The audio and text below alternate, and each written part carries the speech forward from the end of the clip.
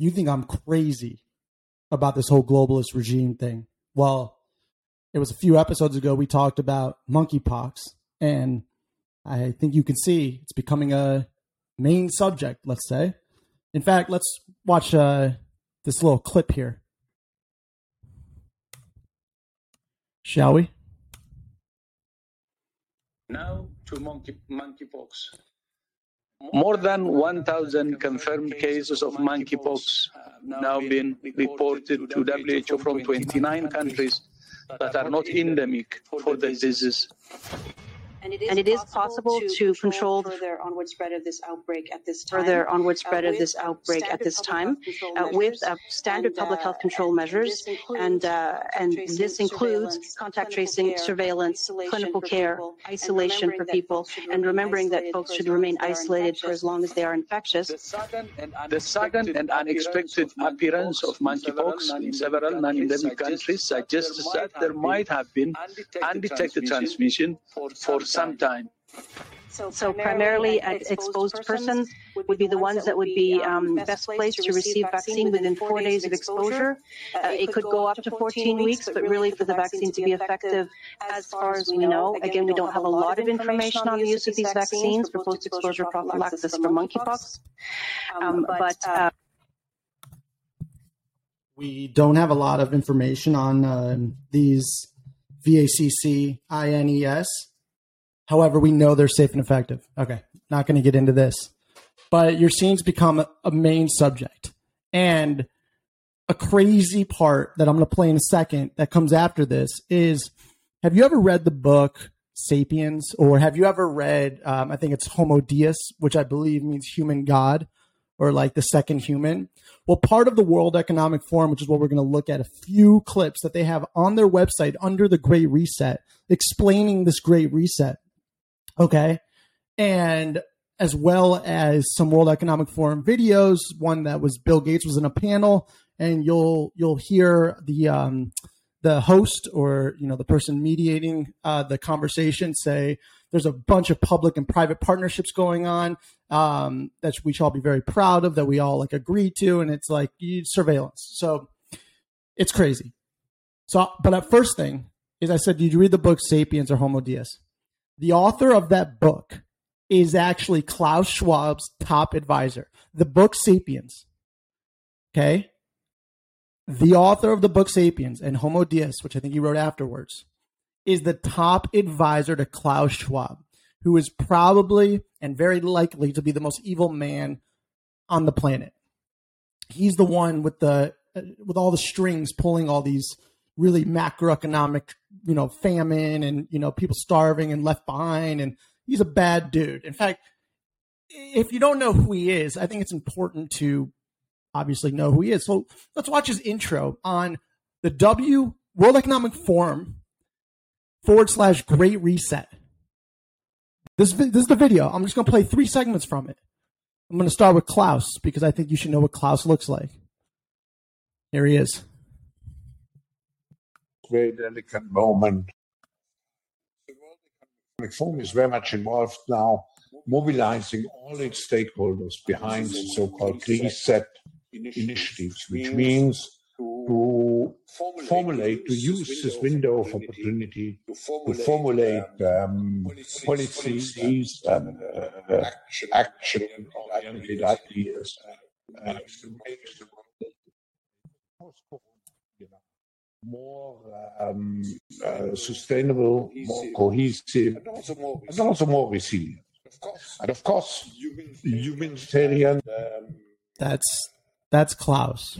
And I feel like what he's saying is there, and this is a lot about what they do, is like these buzzwords. I feel like Klaus was thinking, okay, what are really feel-good words that sound strong, that people are like, resilient. Yes, a more resilient world. Or, you know, we want people to come together. We want all people to be agreeable, cohesive. A cohesive. And wait. He went, I'm excluded from an inclusive society. Oh, who doesn't want that? Everybody wants that. They use these general words of this utopian society that everybody wants to use. If you just blindly agree, next thing you know, everyone has the same thing, which is nothing and broke, and you have this totalitarian regime that has everything, and it's basically like North Korea. I mean, hey, by the way, I'm going into a little bit of a rabbit hole about North Korea, but that'll be a later episode. So that's Klaus Schwab. He's the one leading the Great Reset. He just explained what the Great Reset was. Now, I didn't know if you were aware or not that, you know, this is a great opportunity, that this moment in time, like Klaus Schwab, is really special to really take advantage and make policy out of it. Well, wait. Who's making policy? Did we vote for these people? Or wait a second, are these people that were elected to like the World Health Organization or some world, you know, government entity that was elected in by already elected officials? Or are these people that were voted for by the people of the world? These aren't people that were voted for by the people of the world. If there are people ever making serious policy and they aren't people that we voted for, well, shit, I don't know why we work so hard to defend that and be like, why don't we all question it? Because all of us together as a regular person is not as strong as these really powerful corporations and, as Klaus puts it, these stakeholder capitalists. Okay? Who the fuck are these stakeholders? Did we vote for these stakeholders? Some of the stakeholders are Pfizer, Walmart, these massive corporations, Apple. Did we vote for them? Did I ever vote for them? I bought stock in Apple once, but like, I didn't vote for them, right? This is why CENSORSHIP is dangerous. I think I spelled that right. Algorithm thing. But did we vote for these people that are making these policies? I don't know. But I don't think so. I don't remember voting anyone to the World Health Organization or any Bill and Melinda Gates Foundation. I don't know. Let's watch another part of this same Great Reset meeting. All right, ready?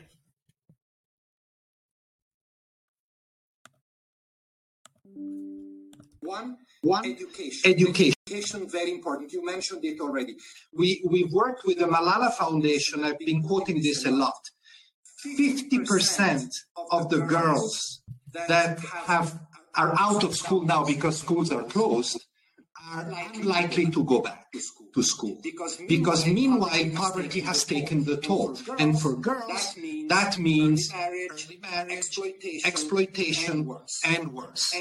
And I've seen it. I was in Lebanon a few days ago. I spoke to many refugee families. They said, we're sorry, we cannot send our kids back to school, and we need to marry our girl because that's the only way out of poverty. And the other big area that we need to be worried about is a bit less tangible, is the protection area. Closed borders, out of necessity, keep out people that need to cross those borders because it's vital for them. And that is something we've been focusing a lot. And of course, other more social aspects of protection. LGBT has skyrocketed in some areas with lockdowns, and stigma grows in situation of pandemic. We've seen it throughout Ebola, and we've already seen it now. Very easy scapegoat, refugees, displaced, migrants, foreigners. So something to watch as well. Thank you so much. And we're going to return to our panelists to have a conversation after we hear from Hold on. Okay. Let's talk about what we just saw for a second. Who the fuck is this guy? Are you kidding me? So, first of all, he says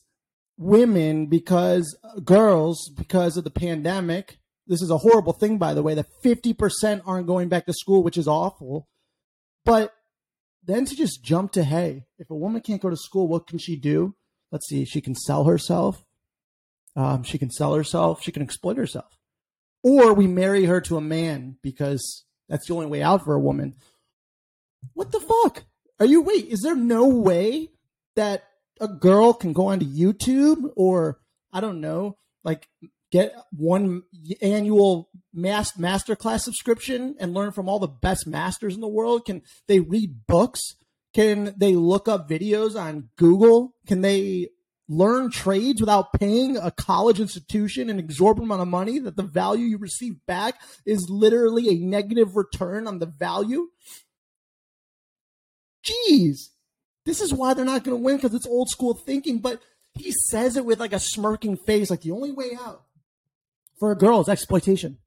Well, damn. You go right to that? Come on. I don't think that's true.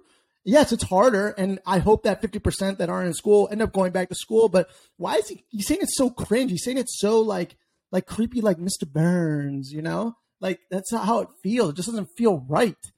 And so there's one more part I want to play from the Great Reset, or it's two more parts. So, but I need to preface it like this. These people talk about the world as if it's just like a big business. Like, you know, it's like a humanitarian, like P&L, profit and loss statement, and like balance sheet, where it's like human capital, like expense, like some people have salaries at companies. This is like the cost of a person to live on Earth. That's what's on like Bill and Melinda Gates Foundation, like balance sheet. Like how many humans do we have at the end of the year? Like that's what they're seriously doing.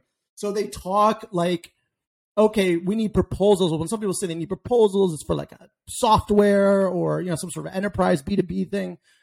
They're talking about proposals for like investing in like territorial areas where you will get humans back to like work it off on your plantation, like some really messed up shit. So when they talk about proposals, this lady's talking about proposals for like very rich institutions like the Pfizers, like the Walmarts, to like buy this area of people. Just think about this in the like grandest context of the world, and see if you could follow. And hey, maybe I'm just a, you know, conspiracy theorist, but, you know, make your own determination. To work a lot more local, and this is a so-called localization debate on which I've led as the so-called, I'm saying so-called eminent person, but that's the job title, within the humanitarian system. But we're finding it very hard to make traction, and partly because the system itself is as resilient as donor countries may sometimes be. We need to work much faster and better, UN agencies included, through local actors and partners. So we need to accept the risk. And in COVID-19 times, where there's neither access nor oversight, trust is a big pillar in this entire equation of our ability to reach those who need it the most. And we need to accept the risk that comes with it, both fiduciary risks to some extent, but also the political and reputational risk. And we're working with the ICRC on risk sharing. Wait. Pause for a second. So in a time of COVID, where there is like not something nor oversight, like all of our most important government bodies have like no oversight, so they can just ask forgiveness rather than asking for permission. Is that what she's saying? Is that what it sounds like, or am I nuts?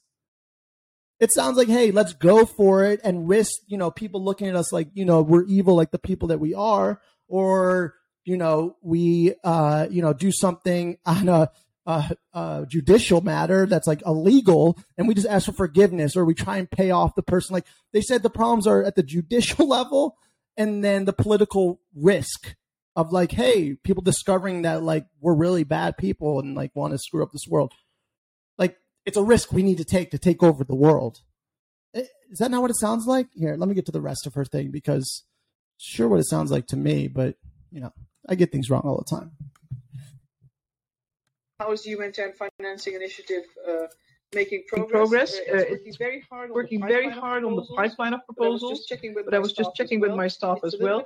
It's a little bit frustrating to see that our entire collective finds it quite hard to sort of fill the pipeline, that investors, private sector investors, banks and other individuals that are looking for new ways to finance and invest, because it is an investment in human capital, and investing in a protection agenda, that the pipeline of proposals itself is slower than anticipated. So unfortunately, the initiative itself has not been the panacea to deal with the additionality of needs. And I think that's a call upon all of us, and I'm using this platform too now, to invite everyone to submit proposals, so we can really sort of do things. Thank you.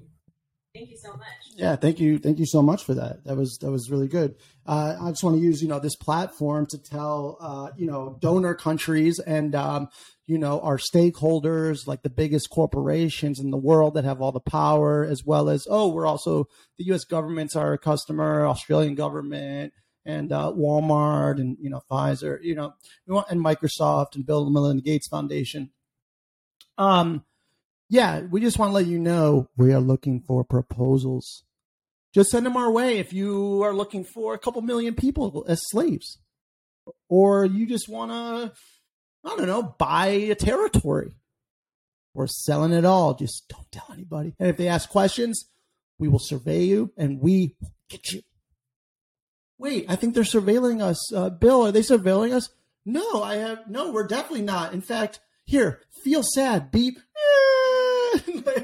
They're going to be able to control our insides, which takes me, there's 2 more videos. The next one is just about that.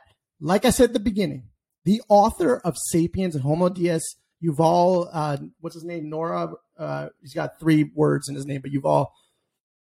This is a video of him. He is the top advisor to Klaus Schwab, the top advisor to the World Economic Forum. This is the guy who wrote a book about Sapiens, like the most ever about like human history. He's the top guy for the person who wants to destroy the world and create a totalitarian global regime. That's Klaus Schwab. Watch this video, which I just came across, which is a few different snippets of his top advisor, this Yuval guy, who I believe is Israeli. He's also a professor at Oxford. Talks about how unique this era is, and really the special opportunity is hacking humans and getting to know what you feel on the inside. And the first time in human history, we can control you because of the way you feel, get under your skin. That's what's coming. Watch this. Watch this. And tell me if I'm nuts or not nuts. Let's see if I can get it up here. Oh, you know what? Before I do that. Oh, here we go. All right. Yeah. Here we go. Let's play this. I hope this is crazy. It's about power. Well, I think maybe in a couple of decades when people look back, the thing they will remember from the COVID crisis is this is the moment when everything went digital. And if this was the moment when everything became monitored. That we agreed to be surveyed all the time, not just in authoritarian machines, but even in democracies. Wait. When the fuck did I agree to that? Did you agree to that? I didn't get the memo. Did I drop a paper? We agreed to be surveyed? Huh? Yuval Noah Harari? We did? I don't remember that. And maybe most importantly of all, this was the moment when surveillance started going under the skin. Because really we haven't seen anything yet. I think the big process that's happening right now in the world is hacking human beings, the ability to hack human beings, to understand what's happening within you, what makes you. And for that. Wait, really? The ultimate opportunity isn't like, hey, create like a really good productivity software that allows you to chat and share documents. It's getting under the skin of every human being and really knowing how they feel so you can affect the way they feel and make them do things that you want them to do with like predictive programming. Am I nuts, or is it not conspiracy and it's right in front of our eyes that they want to do this? And he's the lead advisor of Klaus Schwab. Klaus Schwab is the author of what book? COVID-19 / The Great Reset. Go read the book. Klaus Schwab is the founder of the World Economic Forum, which is the organization implementing the worldwide Great Reset. Why don't you learn about the Great Reset? Let's get back to Yuval for a second, because this is nuts. This is the opportunity. This is how, geez, I feel like a peasant to think how I thought. I wanted to make a software. The most important data is not what you read and who you meet and what you buy. It's what's happening inside your body. So we had these two big revolutions, the computer science revolution or the infotech revolution and the revolution in the biological sciences. And they are still separate. But they are about to merge. They are merging around, I would say, the biometric sensor. It's the gadget, it's the technology that converts biological data into digital data that can be. And having oh my God. Hey, don't worry. If the government's taking your data, they're only taking biological data with the sensor, because this is the opportunity now to just know how everything about you and the way you feel and under your skin that, hey, don't worry if we sell your data. Don't worry if Google's working with China. Don't worry. Don't ask questions. Everything we say is safe and effective and right and shall not be questioned ever. The Great Reset is for everybody to be inclusive and equitable and together and loved and, what's a good word? Unified. Hey, last video I want to play. Isn't that freaky? That's the top advisor for Klaus. Now, talking about surveillance and saying that this is the time when we agree to be surveilled, if that's the right word. Really? Look at this panel of people. Who's the odd man out? You have, let me just spoil it. You got the presidents of countries. You got like people on like these like global boards. And then you have a software engineer who created Microsoft. No questions though. And who are we going to start with? We're going to start with Bill Gates because he has the most to say. So interesting. Wouldn't you say? You take medical advice from a software engineer. No problem. Watch this, though. Let me know when you remember agreeing to this. And this is on their YouTube page. Okay? This is World Economic Forum Davos. This just happened. This was like May 28th. Take a listen. There's already some interesting examples of public-private partnership just happening today.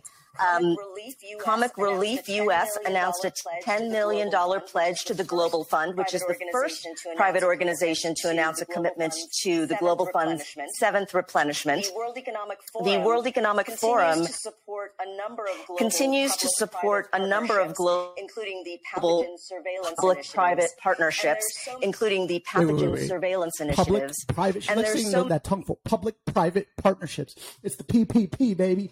No, we're not giving out any more PPP, but it's the PPP. Public-private partnerships. We all partner to be public and be private, and we're public-private partnerships. Okay? It's good to have public-private partnerships. We definitely want the largest private institutions to be in partnership with our government, for sure. So, we have an esteemed guest list. We're going to start with the software engineer. Many other conversations happening here at the World Economic Forum that point to the importance of public-private partnerships, and we're going to explore a little bit of that on the panel today. Before I introduce our esteemed panelists, just a little bit of housekeeping. We will have a little bit of time at the end. Just a little bit of time because, oh, by the way, while we are doing a private partnership with the pathogens monitoring surveillance system that apparently we all agreed to, she snuck that in there. We're not going to have much time for questions, maybe just a couple. And by the way, we actually hired the people who are going to give the answers and the questions. Or actually the questions, our panel's already paid for and spoken for. So these are rehearsed, but hey, you could pretend to stand in line, even though we have the first 5 people in line that are already part of the World Economic Forum. Oh, man. All right, Bill, what do you have to say? Please use Slido. In order to submit your questions, and I'll Slido. Is this a Ponzi scheme to get everybody's like slide deck and PowerPoint? Because we have so many great startups and companies that World Economic Forum is getting everyone to use Slido so they can just take their presentations. That is probably a conspiracy theory. But Slido? Come on. They seem to only use it at the World Economic Forum. I wouldn't put my thing on Slido. No way. See them here on my iPad. And if you are going to use social media, if you're going to tweet or mention this panel, please include the hashtag WEF22. So with that, let me introduce our panelists. Helen E. Clark is board chair, Partnership for Maternal, Newborn, and Child Health for the World Health Organization, and she's also the co-chair of the Independent Panel for Pandemic Preparedness and Responsiveness. What does someone like that do their whole career to get that job? Like, what the fuck? This feels like it was made for the fucking pandemic. Like, what the fuck did she do for like 95 years? She looks like 106. So what was she doing? We also have with us, we're very fortunate to have President Paul Kagame, President of Rwanda. Followed by Bill Gates, co-chair of the Bill and Melinda Gates. He's sitting like a schmuck. Look at him. His back posture is horrific. Are we going to take sitting advice from this guy? Look at him. He looks like a toxic, evil software engineer who participates in what he calls philanthropic capitalism, making as much money on human beings and just saying it's philanthropy. Foundation, as well as the author of a new book about preventing the next pandemic. I definitely want to read that book. In fact, I saw it on the bookshelf.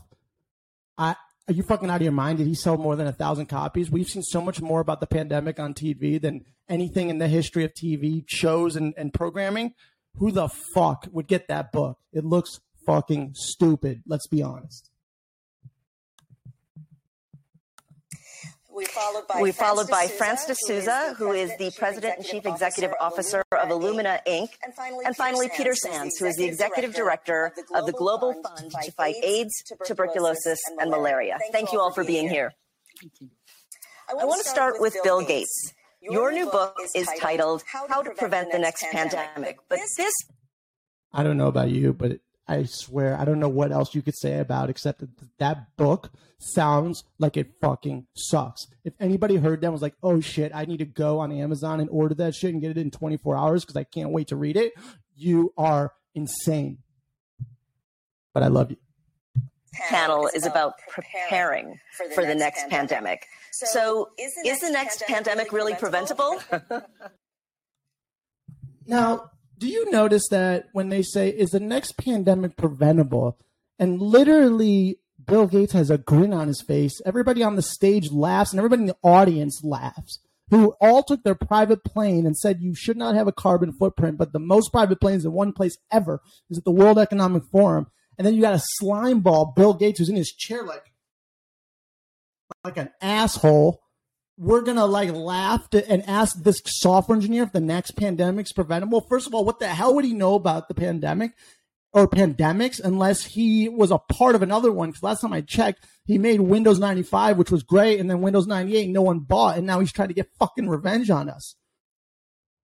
I swear to God, it feels that way. This guy's a worm, and he's got such bad posture. Whoever has terrible posture like that, and I don't have good posture, so question me, but he just looks like a fucking schmuck. I don't know. Let's get back to it. What do you have to say, Bill? Well, the ideal is that when you have outbreaks, that you detect them early and you contain them before they go global. Less than 2% of the deaths are in the first 100 days. And infectious disease is an exponential phenomena. And so if you let it run, then it's very difficult to rein it back in. The true exemplars, the variance between the death rates in countries with similar GDPs is quite dramatic. You have almost, a factor of 50 between the good performers and the poor performers, where sadly the U.S. is in that poor performer. Oh, Bill Gates just giving his report card saying the U.S. isn't that poor performer because, it's, kind of a free society, and that's not good for our dictatorship. And by the way, let's laugh, guys, because I talk like this. And the next pandemic, let me tell you what to do. Isolate, lockdown, and I will instruct you on what is next. Category. And there's clear things that they did. If those were done early around the outbreak, then you could prevent it from spreading to lots and lots of countries. So that certainly should be the goal, is to not let it go global. And we'll explore some of those very specific things that countries and... I'm glad we're going to revisit that and figure out for sure what Bill Gates thinks of how the countries did during the pandemic. And Bill, thank you for the book of Preventing the Next Pandemic.